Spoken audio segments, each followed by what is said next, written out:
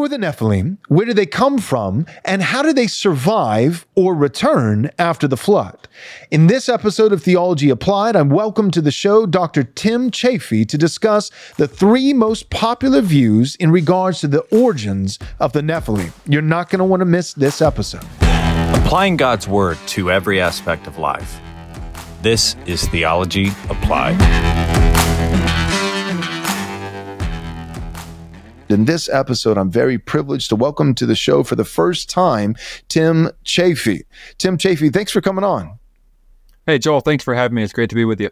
Absolutely. So this is what we're going to be discussing. We're actually going to do something a little bit unusual. We've done it, well, at this point, we've done it once before. So I had Joshua Shuping. We did a 3-part series on Eastern Orthodoxy, and it was really helpful to there are some topics that just need a little bit more time. And so we're going to actually make this a multiple-part series, and we're going to be discussing your book. It's called Fallen, the Sons of God and the Nephilim. And so I'm excited to get into this. But first, can you just introduce yourselves? Who do you work for? What do you do? And what made you want to write a book about giants and Nephilim and watchers and fallen angels and all that stuff? Sure. So some people may recognize me. I work as the content manager for the Ark Encounter in the Creation Museum. So the Attractions Division of Answers in Genesis. And I guess might as well just lead with that. As a ministry, AIG does not take an official position on a lot of the things we're going to be talking about. So the views that people are going to be hearing are my own and don't necessarily represent those of AIG. We have people there who will disagree, but we can still work together and, for the cause that we're called to do at that ministry and get along just fine. So that's fine. I just want people to know that I'm not saying that the Ark Encounter teaches what Tim is saying right now. I hear you loud and clear. Ken Ham absolutely believes everything we're about to talk about. That's what. So much so that his nickname for me, no joke on this part, is Nephilim. That's hilarious. That's funny. Yeah. Okay. And part of it, I'm 6'8", 6'9", and so I've been called Nephilim more times than I could count. And yet people don't even understand that they're using a plural term. So they're calling me giants rather than just giant.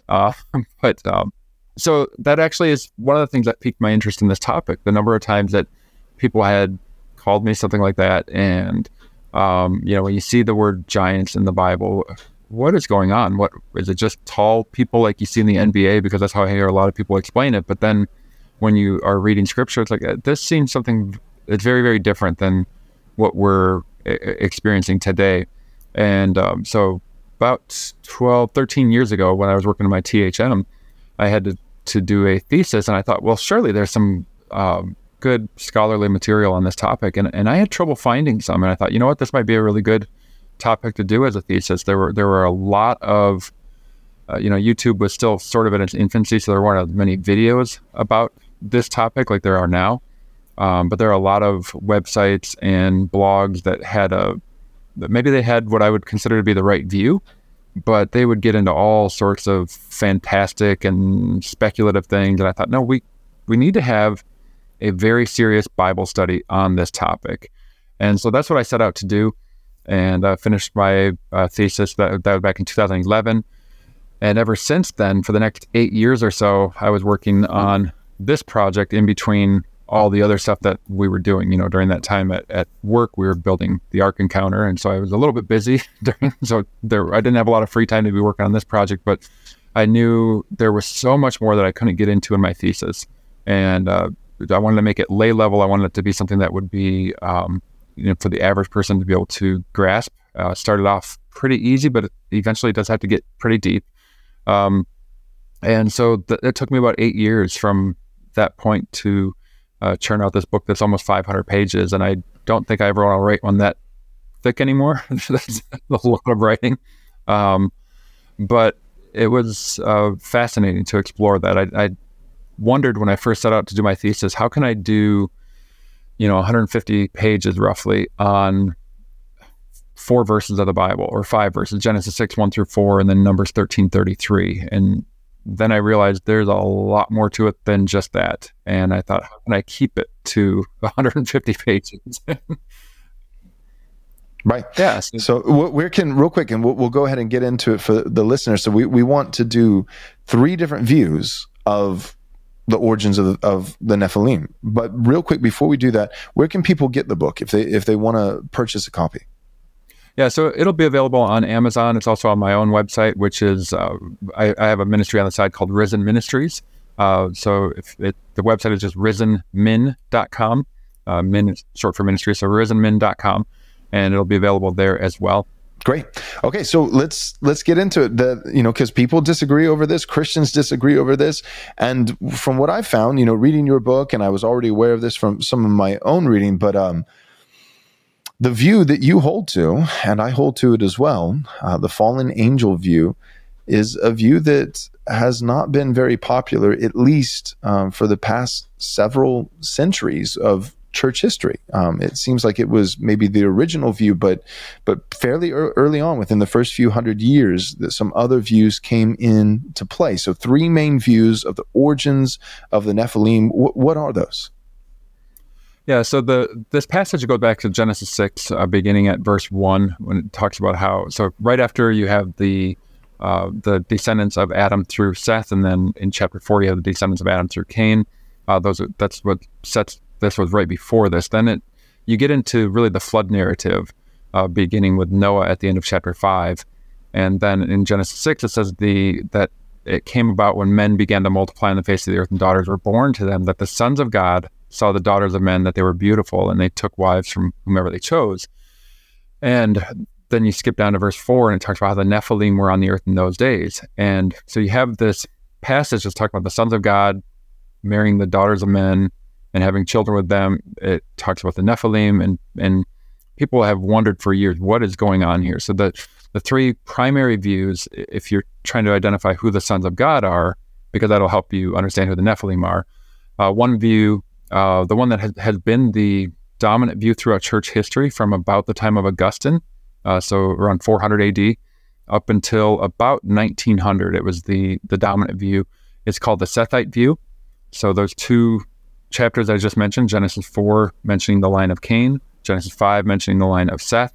The people who hold that view will say, well, the line of Seth was the godly line from Adam to Noah, and then this line of Cain is a rebellious line. So what you had is men from the line of Seth being godly, so they're the sons of God, marrying the daughters of men, these ungodly. And so that's the Sethite view.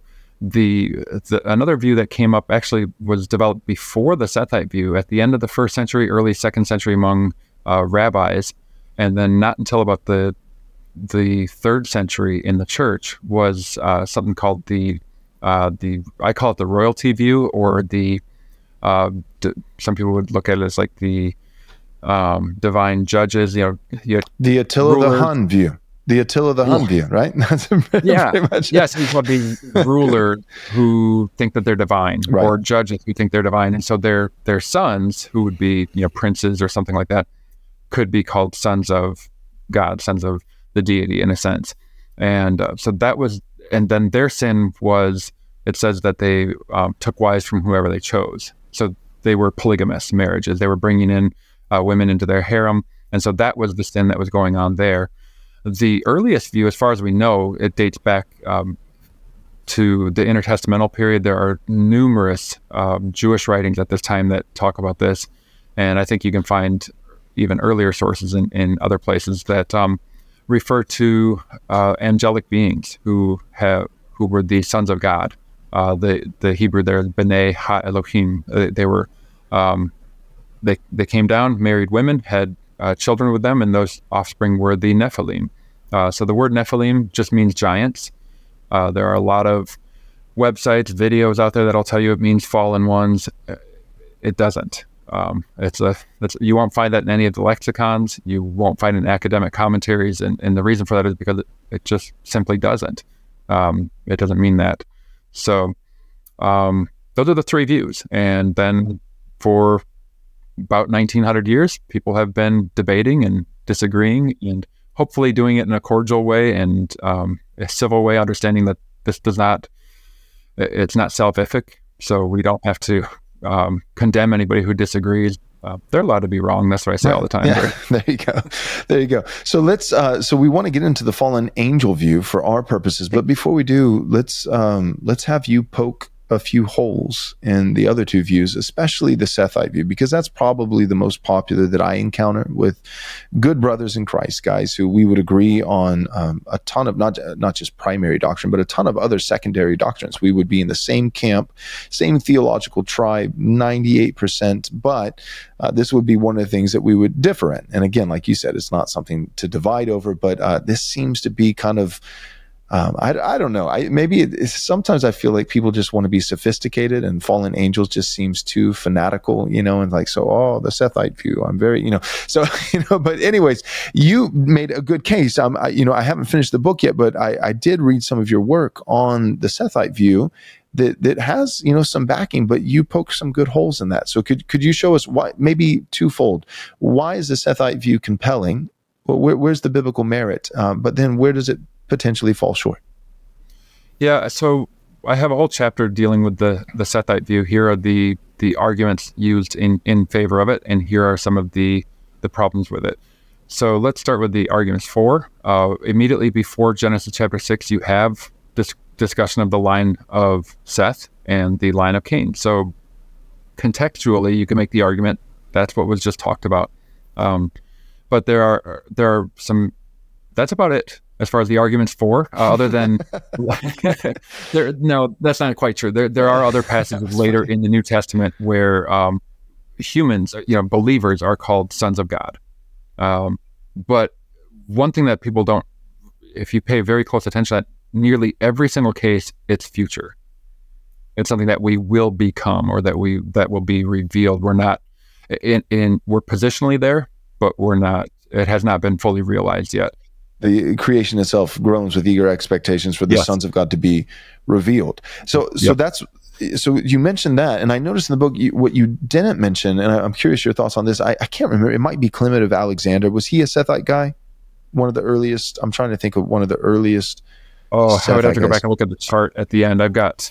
Yeah, no worries. I think it was, if I'm right, it was Clement of Alexander, and it was Alexandria, and it was his view that the reason why sons of God, the Sethite view, the sons of God were the line of Seth, was not so much because in the New Testament believers are called sons of God, but because of the genealogy that I believe is the genealogy you already referenced in Genesis 4, that it goes through this line, or no, it might be another one. It might be in Genesis right before Babel, but it goes, so-and-so begot, so-and-so begot, and it goes all the way up to Adam, right? So it says, Seth, son of Adam, and then it says Adam, son of God. And so I've heard some guys within the Sethite. Luke, that's nice. Luke. Yeah. Okay, then that's what I'm thinking. Okay, thank you. Mm-hmm. So I think it might. I could be wrong about it being Clement, but so he's using Luke. So I was wrong about that. But using Luke and then saying, all right, so here are the sons of God, and you have the sons of men. Cain goes and builds the city of man, and then you have Adam, who is the son of God, and this is Adam's good and godly line through his other son Seth. And so that's the biggest argument I've heard of sons of God. But that's it. But that seems to pale in comparison to. Yeah, so let's take it apart then. Let's show why it doesn't work. So Clement, I just looked real quickly. Clement was a fallen angel guy. Oh, okay. Yep. The Sethite view didn't come along until a couple hundred years after. Then Clement, maybe I'm just thinking of Augustine. That could be. Yeah, Augustine clearly held the Sethite view, and pretty much once he promoted it, that was the dominant view in church history up until about 100 years ago. Augustine does have that effect. He does, yeah.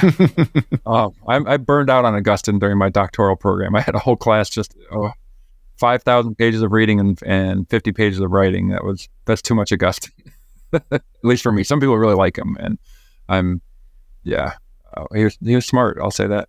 But so the Sethite view, some problems.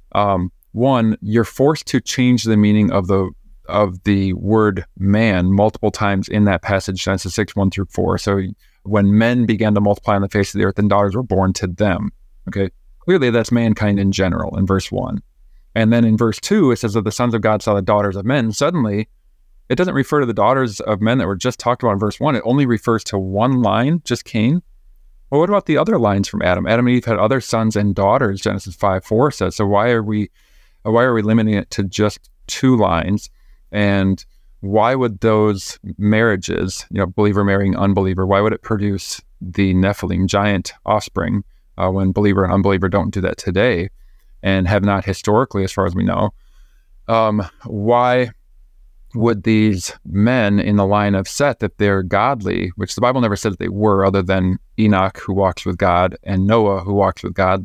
Noah's father, Lamech, you can probably make the case, he's longing for rest from the curse of the ground that God had cursed. So there's an acknowledgement there. So there's an assumption read onto the top that all of these guys are godly. There's an assumption read onto the top that all the people in Cain's line are ungodly, when the text doesn't tell us that. Clearly, Cain was, and clearly Lamech, Tubal Cain's father, was. He's a polygamist and a murderer. But the text doesn't tell us those things about those individuals. Another problem with that is the only line between those two, the line of Seth and the line of Cain, the only one that mentions daughters is Seth's line over and over every generation, sons and daughters. Cain's line never mentions daughters. It only mentions a son. So why would the daughters of men be from the line that never mentions daughters? And how do you get the Nephilim on the earth again after the flood if Cain's line is gone, wiped out in the flood, and suddenly they're back again? The Sethite view can't account for any of those details. And so I mentioned how they have to change the meaning of the word men. In verse 1, it's universal, all men. Verse 2, it's just men in the line of Cain. Verse 3, where God said, my spirit will not strive with man forever. He is indeed flesh. His days shall be 120 years. It's back to all of men. And then verse 4, when the sons of God saw the daughters of men, it's back to just this one line. And verse 5, it's back to all. So there's no hermeneutical warrant for doing that. What I found is the strongest argument for the Sethite view, or the most popular argument, is usually not a positive argument for the Sethite view. It's more of an anti-fallen angel view. We don't like the idea that angels came in out of this, or we don't think that they can do this because maybe Jesus said they can't, or whatever reason they give. Therefore, the alternative must be the Sethite view. And so it's not so much a positive case for their view, it's a negative case against one of the others. But they seem unaware that there are other views as well that are not the fallen angel view, such as the royalty view. So an argument against the fallen angel view is not a argument for that view. Finally, a coffee company that doesn't hate you and your beliefs. Today's sponsor, Squirrely Joe's Coffee, is a thoroughly Christian company that ships seriously good coffee straight to your front door. Owned and operated by Joe Morris and his family out of Olney, Illinois. They believe that Christians should be building a thoroughly Christian economy by doing business with other like-minded Christians. They also donate a portion of their proceeds to Operation Underground Railroad to help end child trafficking. Just go to squirrelyjoes.com and use promo code RRM for 20% off your purchase. Squirrely Joe's Coffee, share coffee, serve humbly, live faithfully. Folks, now this is a product you're going to want to try. It's called biltong. It's a traditional meat snack from South Africa, kind of like beef jerky, except without any of the preservatives, sugar, or soy. If you're hungry and you need a protein bar, don't do it. It's filled with sugar and carbs. Instead, you're going to want to grab some Farmer Bill's biltong. It's got all the protein and the fat that your body actually needs. There's also a nice marbling with each slice, so it's kind of like having a preserved New York strip. Farmer Bill's provides 4 fantastic flavors. You've got original, spicy chili, smokehouse, and bison. And all you got to do is go to their website to order. That's farmerbillsprovisions.com. The owner of this company is a post-millennial Reformed Christian who loves our show. Support the parallel Christian economy, again, by going to farmerbillsprovisions.com. All right, so then let's talk about the royalty view now. What are the problems with that?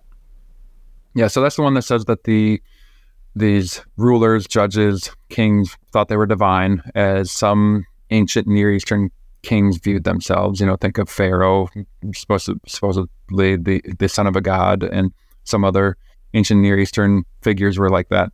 So their sons would be sons of that god in a sense. But the whole argument that they took wives and they're bringing them into their harems, that sounds bad in English, doesn't it? That they took wives from whoever they chose.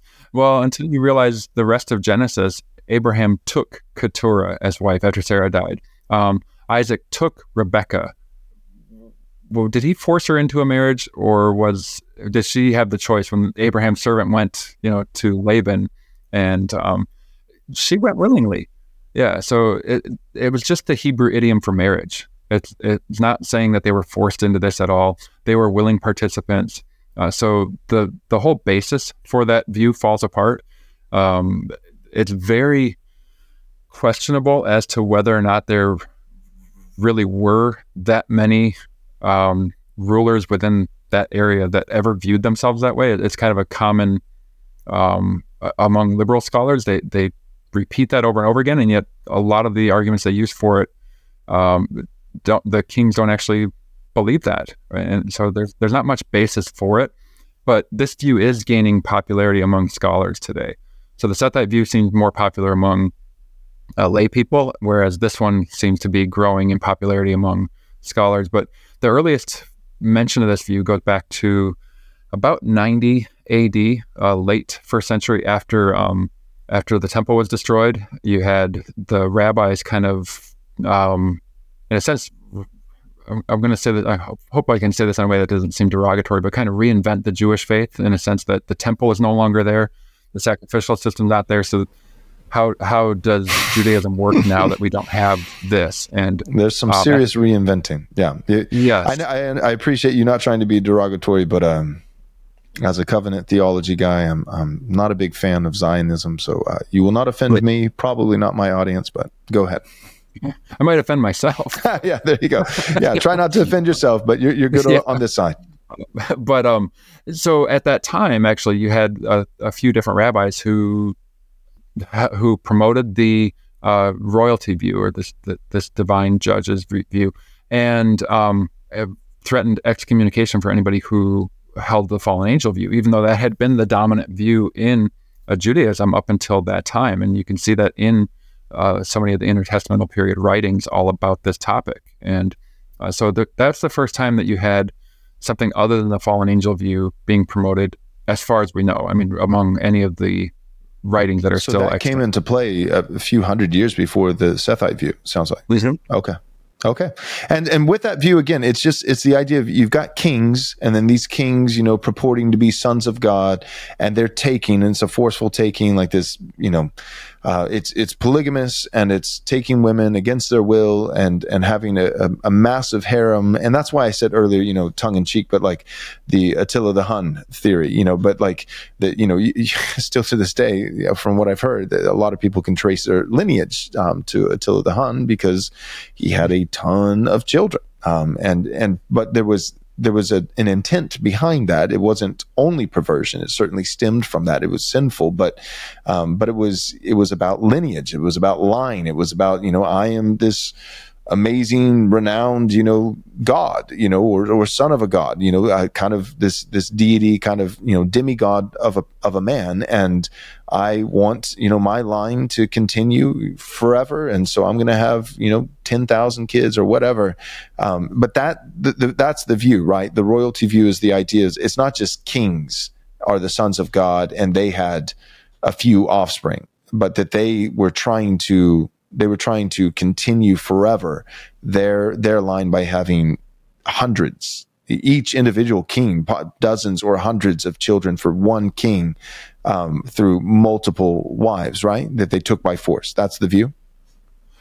Presumably, yes. Okay. Yeah, that you're setting yourself up as the ultimate ruler, and therefore you have the right to take these women and have as many as you want. And so it's perverting the created order. It's that's one man, one woman for life, and so that would be the great sin. Obviously, they're not saying that's the only sin before the flood, because the whole world is filled with violence and wickedness, and but that would be the primary sin that kind of leads to the triggering of the flood, which is a little strange in both cases because all those things have continued on.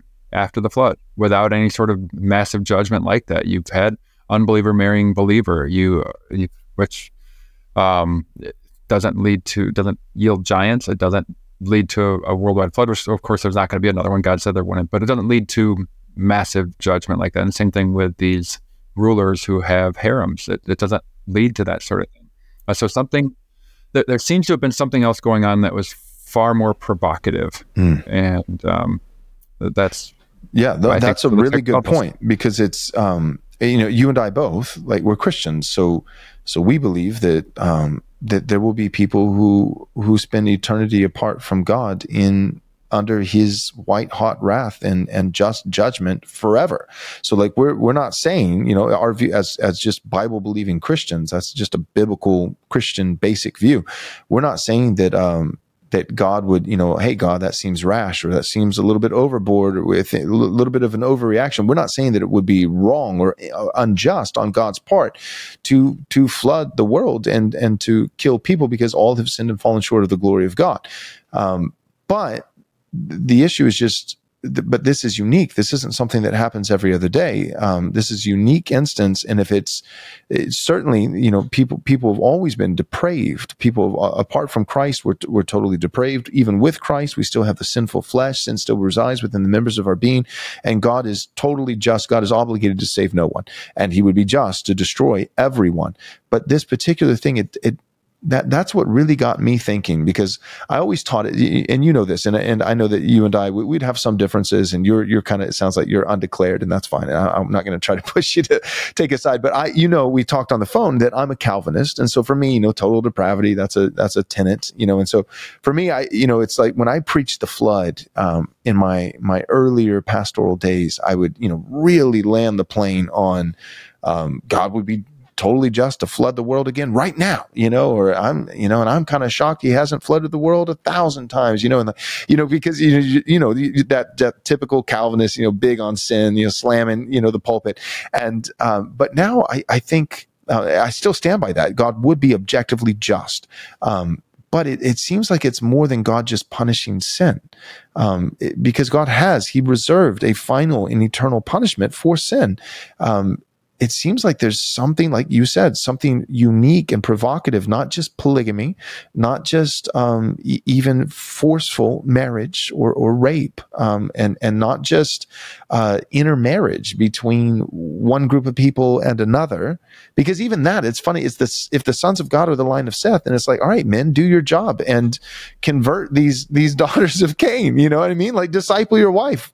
Like, and why are they, if they're godly, why are they constantly marrying ungodly women? Right, exactly. Right. Yes, occasionally that happens, but occasionally, really all of them, to the point that the guy who didn't. Right, and back to your point earlier, we don't have a single daughter mentioned in the line of Cain. I'm sure he had daughters, but one of them is named, but it never uses the word daughter. So Naamah, the sister of Tubal Cain, is Naamah. Gotcha. Okay, thank you. Yeah, but the point is, it's still it just logically wouldn't make sense if all the male offspring of Seth are marrying all the daughters of Cain. Then what's happening to all of Seth's daughters? Do they just not get married, or by force? I guess they have to marry all the sons of Cain. So it just doesn't make. My point is, it seems like something provocative. I like the way that you said that. Something sinister, terrible is happening that has never really happened since, or maybe kind of, but something very unique, that God is not just punishing, but it's a protection. He's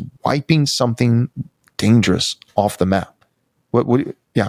Can you just talk about that a little bit, about what is it? So now I think we're ready for the fallen angel view. What is it that you think was actually going on?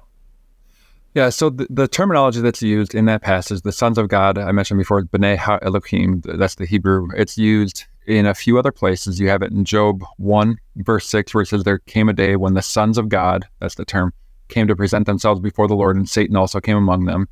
Same thing in chapter 2, verse 1, almost word for word. It's when Satan goes before God, and they're talking about Job and what can be done.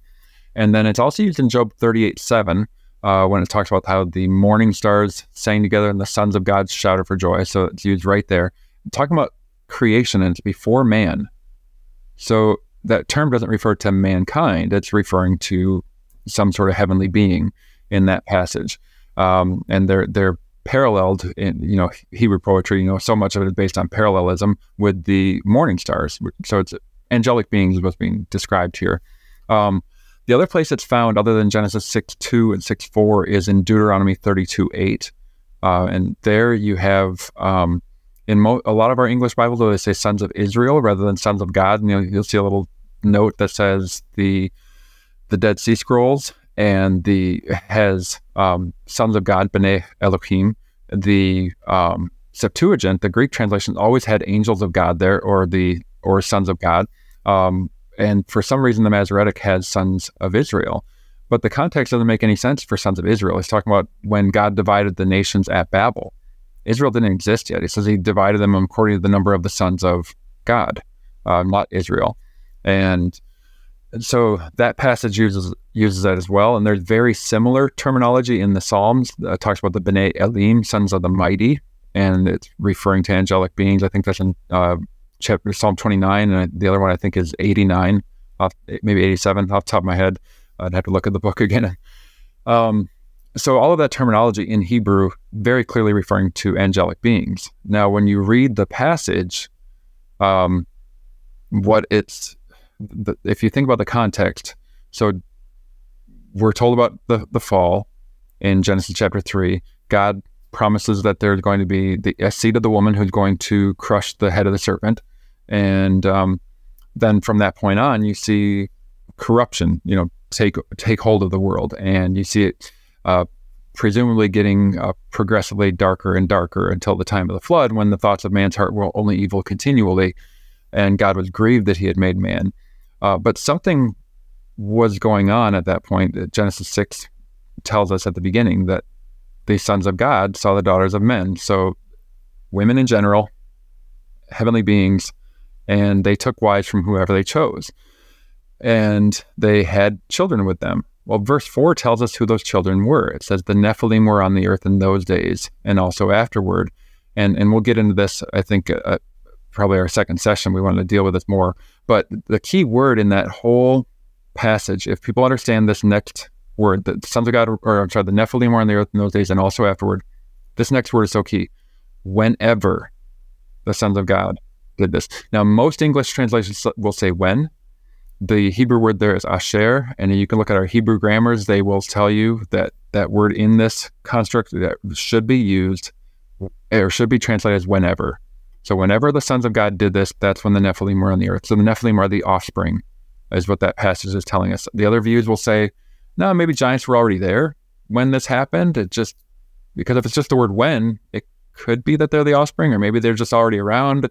And it's very ambiguous. You don't even know why it's mentioned.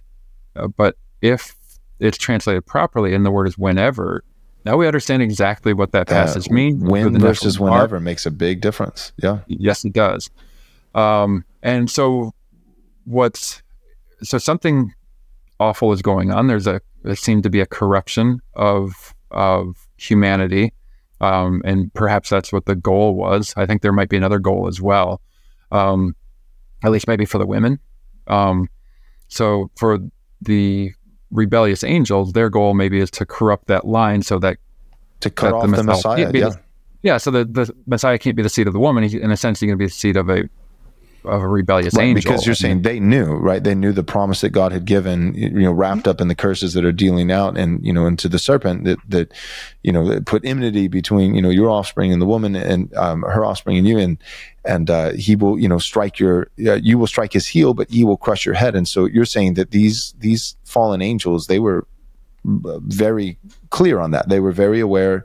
And so it might have been a ploy to try to say we know that eventually there's going to be, and you could even say with that, I feel that you could even say that maybe, Satan possessing the heart of Cain to murder his brother, thinking, maybe Abel maybe he's the seed, maybe it's a first generation kind of thing. And so by possessing, sin crouching at your door, desires to have you, Genesis 4, it's like a two birds, one stone situation. I can corrupt Cain and kill Abel, but then God is gracious and gives Seth, and we got to do something about Seth's line now, and so back to you. Yeah, I think that's exactly right. And what would be now? I'm going to speculate a little bit more on this part as far as the the women, why would they take part? Because the wording there is not that they were forced into this; they were willing participants. And a lot of people, they react strongly to the whole idea. They think, oh, why would women marry demons or something? That's how they think, like these medieval, toady, warty, horns,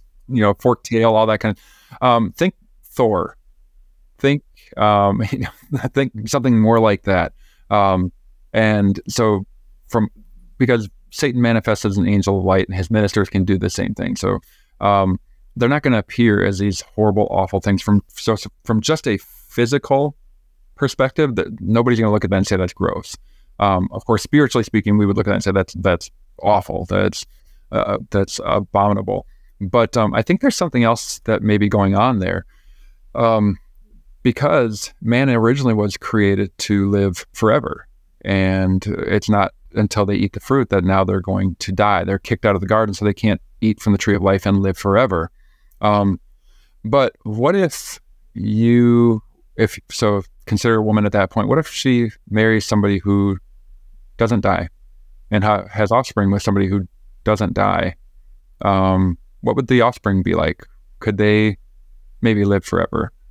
And so what's right in the middle of that passage about the sons of God and the Nephilim? Verse 3 of Genesis 6, the Lord said, my spirit will not strive with man or remain in man forever, for he is indeed flesh, that his days shall be 120 years. Originally, man's supposed to live forever, but then they sin, and their days are cut to like the 900s. Nobody, as far as we know, breaks 1,000. So God gives them a long time to live. But look how wicked they became. Look at how sinful the earth became. And God said, really, you're going to try to cheat this? Okay, 120 now.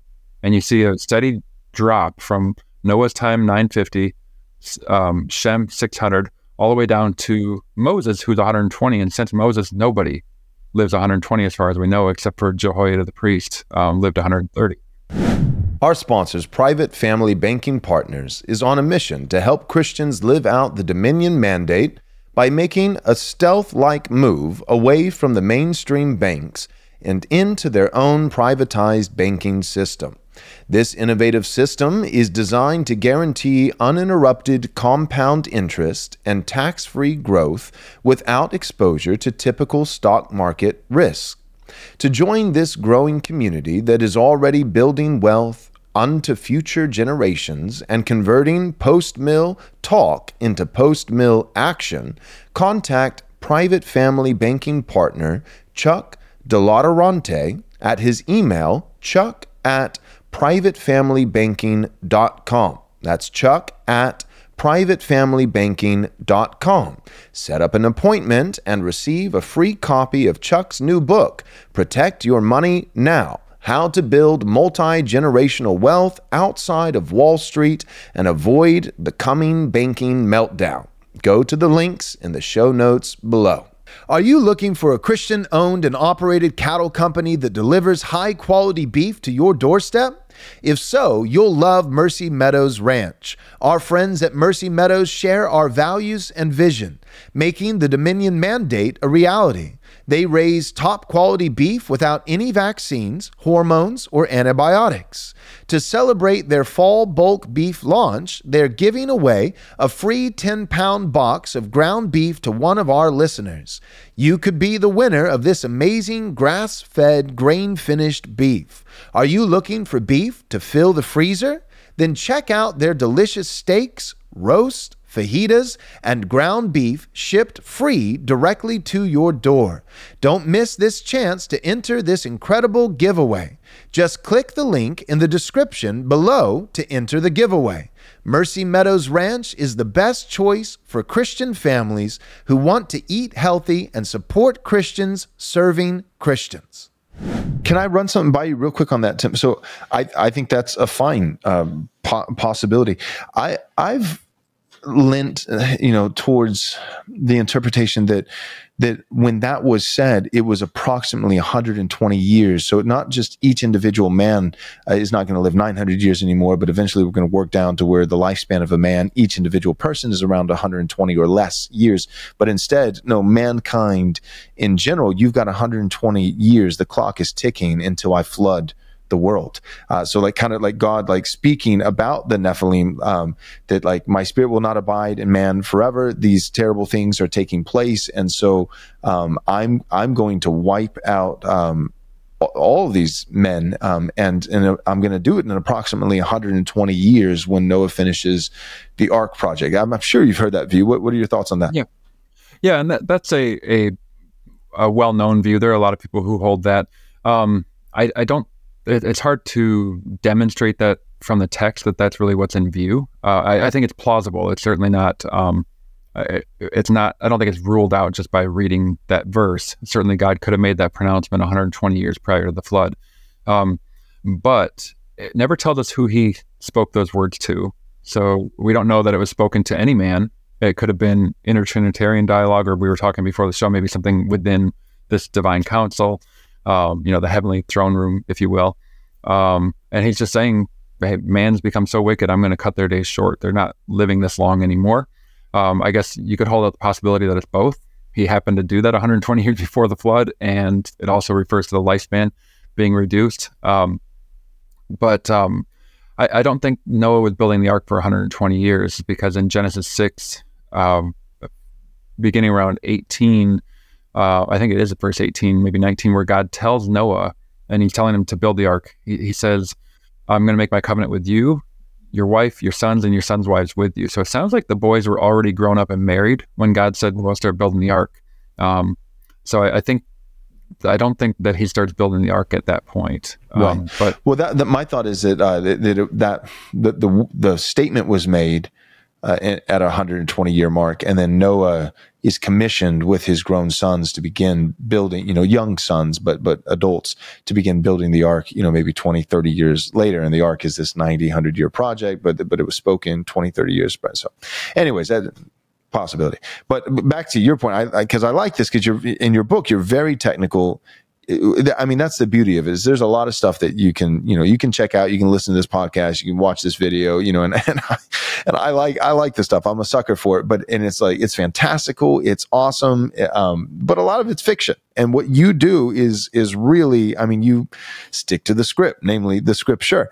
But that said, if I can get you from time to time to speculate, I probably will, because I'm a sucker for it. So back to real quick, your speculation about that, maybe basically what you're saying is that maybe these women, their incentive, that it was a willing marriage with these fallen angels, and their incentive was that they knew that death was in their future, and thinking, is there a way that we can somehow get man to live forever, like almost like us, like trying to transhumanism, or like uploading conscience to the cloud, or cloning, or so.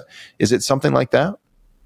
Yeah, I think so. I mean, not the same, right? Not the same method, but angle, but just the whole idea. I mean, I like to talk about it this way: the thing humanity has desired more than anything else throughout history, our greatest desire is to cheat death, to live forever. People have tried, and then they can't do it because God's told us they're not going. Well, we are going to live forever. We know that, but not the way they're thinking. And what's really interesting is our greatest need is that we need forgiveness from our holy Creator, because we've rebelled against Him, and we deserve His judgment and His wrath. So our greatest desire, live forever. Our greatest need, forgiveness. What do you get in the crucifixion and resurrection of Jesus? You get both. You get our greatest need and our greatest desire, and it's God knew all about us, isn't it? So yeah, I think again, speculating, I think that was probably the thought process of some of the women. Maybe it was more of just wow, there's Thor. In wrestling, actually Thor. I'm just saying, think the movies. Chris Hemsworth is a good looking. He didn't look like a demon. Right. A Thor, but not a Marvel version. He's not a lib. Right. He's like, he looks masculine, and he actually has masculine views. Yeah. And there's even what's the other Guardians of the Galaxy? You have Peter Quill, who is a Star-Lord. He's a son of a god, according to this. Yeah. You're right. Or flip it around. If you remember the movie Bedazzled, with Elizabeth Hurley playing the role of the devil, tempting Brendan Fraser's character. Well, yeah, of course, if that's going to happen, the devil would appear as beautiful, very attractive, beautiful. Right. Yeah. Yeah. So Right away people are kind of grossed out by the fallen angel view, but they're not thinking about it properly. And I know some people probably are watching thinking, wait, Jesus said they can't do this, or what about let's address the objection? Trust me, I've heard that before. A lot of times, I've written a book that's almost 500 pages, and people will come up to me and say, "Yeah, but Jesus said they can't." like you've never seen that verse in the Bible, and you're like, "Oh my goodness, 500 pages down the drain! I never knew that." So let's address that. Yeah, so I've got 5 chapters worth of objections in this book to the fallen angel view, because I including some that most people have never even heard of, because I've over 10 years or so of research and studying on it, I've heard a lot of them, and I try to include everything that I could. So did Jesus say that fallen angels can't do that? Well, in Matthew 22:30, that's where they always go.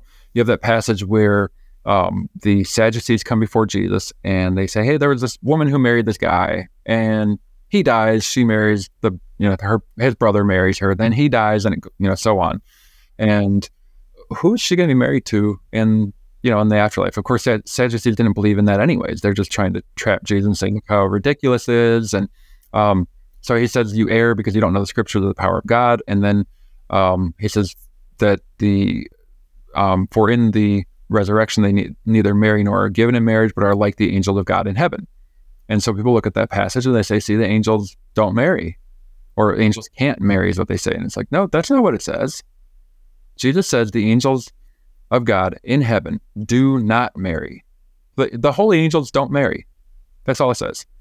He never says the ones who left their proper abode, like Jude 6 talks about, the ones who left heaven and are in rebellion. He never says what they can or can't do. He just says the ones in heaven don't do that. Right.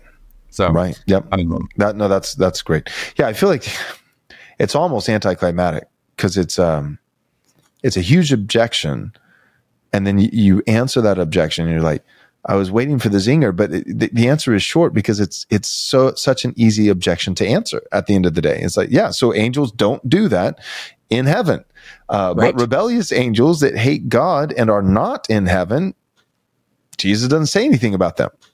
It's not that complicated. Right. And what's really interesting in Luke's version of that passage, Jesus says, for in the resurrection, they neither marry nor are given in marriage, but are equal to the angels and are sons of God.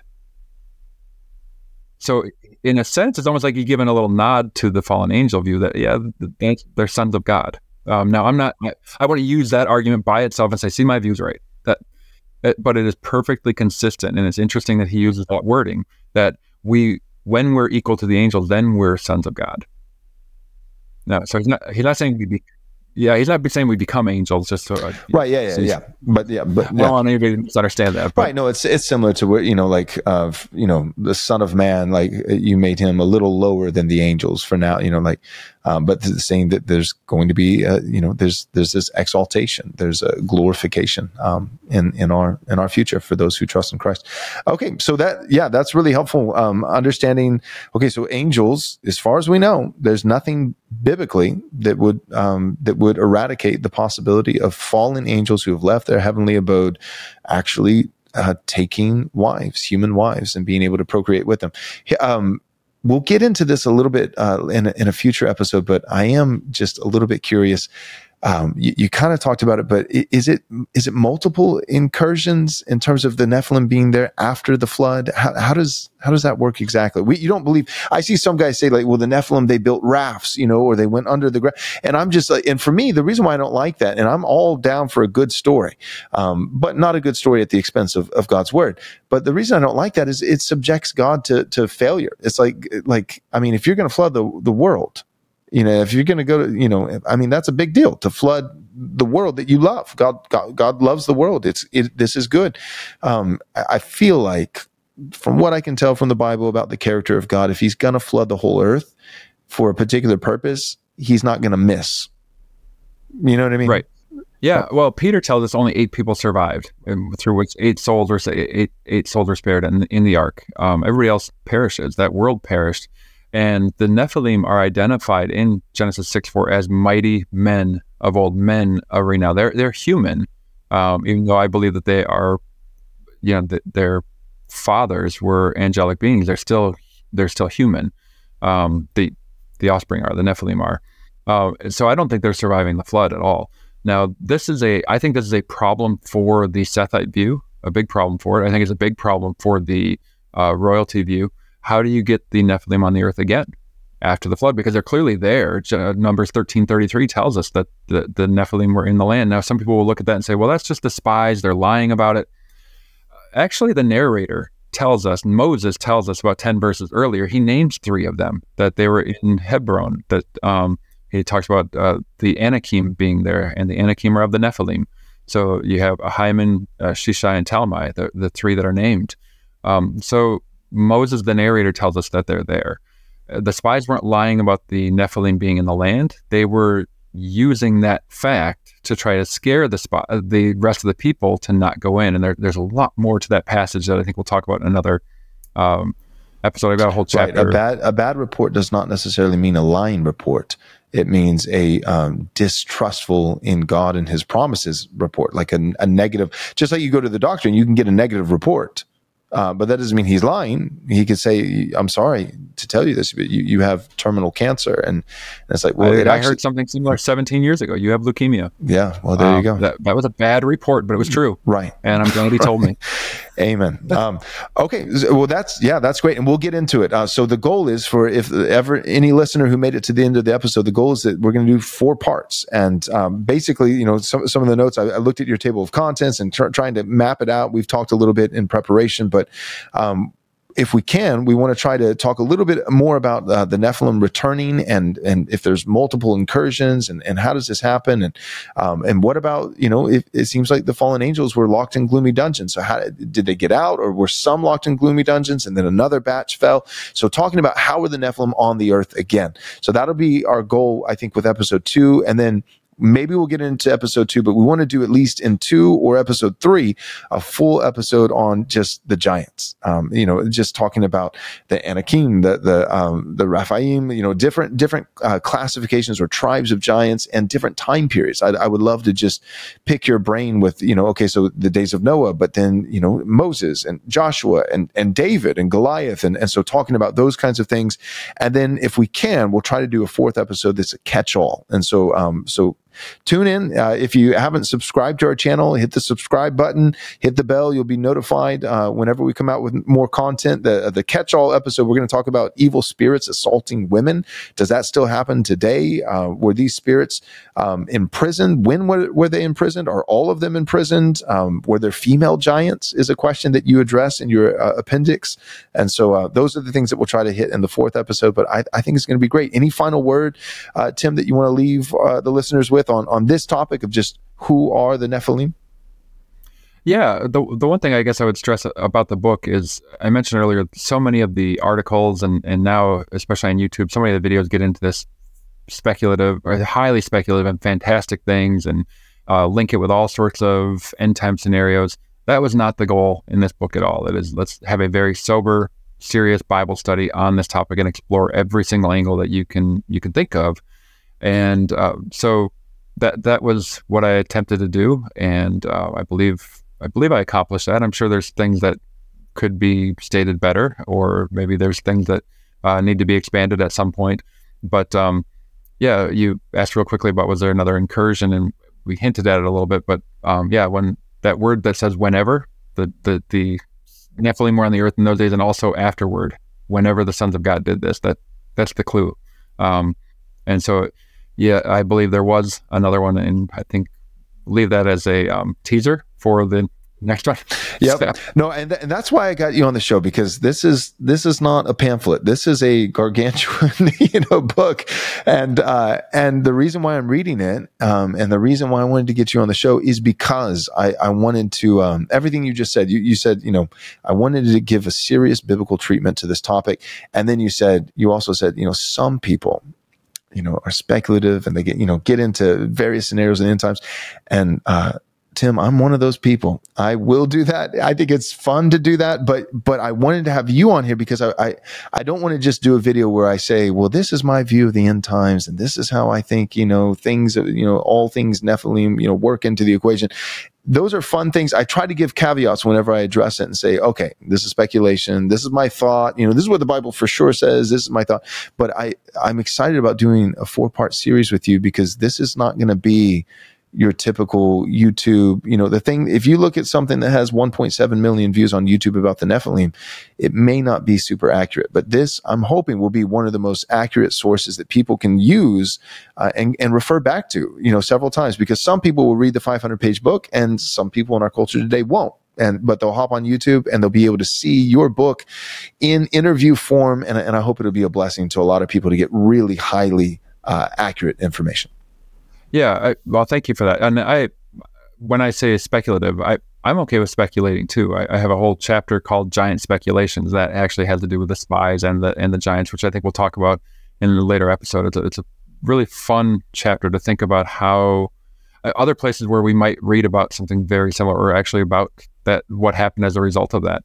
I think that's interesting. I have a chapter toward the end. I think it's the last chapter before the appendices, talking about arguments that we shouldn't use. And I'm not necessarily opposed to all the things in that chapter, but so many times when people are talking about this issue, it's all about, well, we found these giant skeletons in the U.S., but the Smithsonian came and took them, and it's like, okay, well, even if that were true, and I'm not taking a stand one way or the other, who cares in terms of what does the Bible say? Well, it's got to be in the text. Yeah, exactly. And so there's other things out there, or that the Nephilim have to be back to fight against Jesus when he returns. Like what? Or the whole idea of the fallen angel view comes from the Book of Enoch. And well, I don't think I mentioned the Book of Enoch till like chapter 10, and it's just in the mix of a whole bunch of other Jewish writings from the intertestamental period that held this view. So no, it's not based on that book. So just there are a whole bunch of those types of things that I want to dispel, or at least avoid, and say, look, you can have a serious study on this topic that deals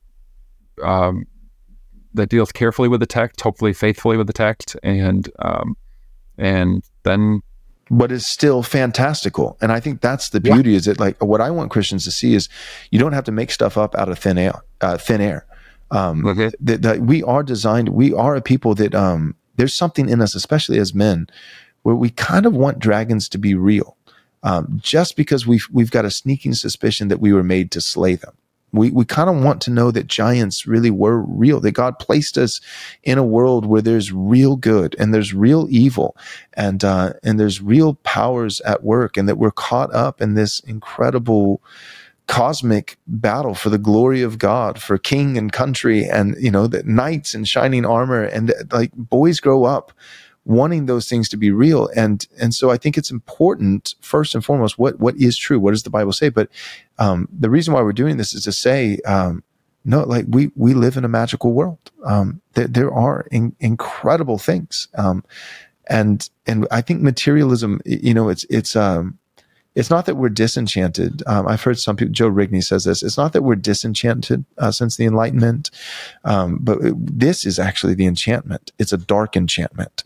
It's a dark enchantment that Darwin and materialism has just dulled our sense of wonder. And I want Christians to see that you can have wonder, and you can have wonder faithfully without being ridiculous. You don't have to be ridiculous to think about dragons and giants.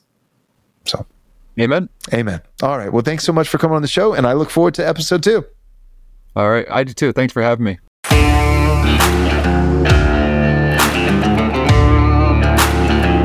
Join Douglas Wilson, Dr. Joseph Boot, Brian Sauvé, Eric Kahn, and myself on March 1st, 2nd, and 3rd for our 2024 conference. It's called Blueprints for Christendom 2.0. Go and visit rightresponseconference.com to register today. We hope to see you at the conference in March.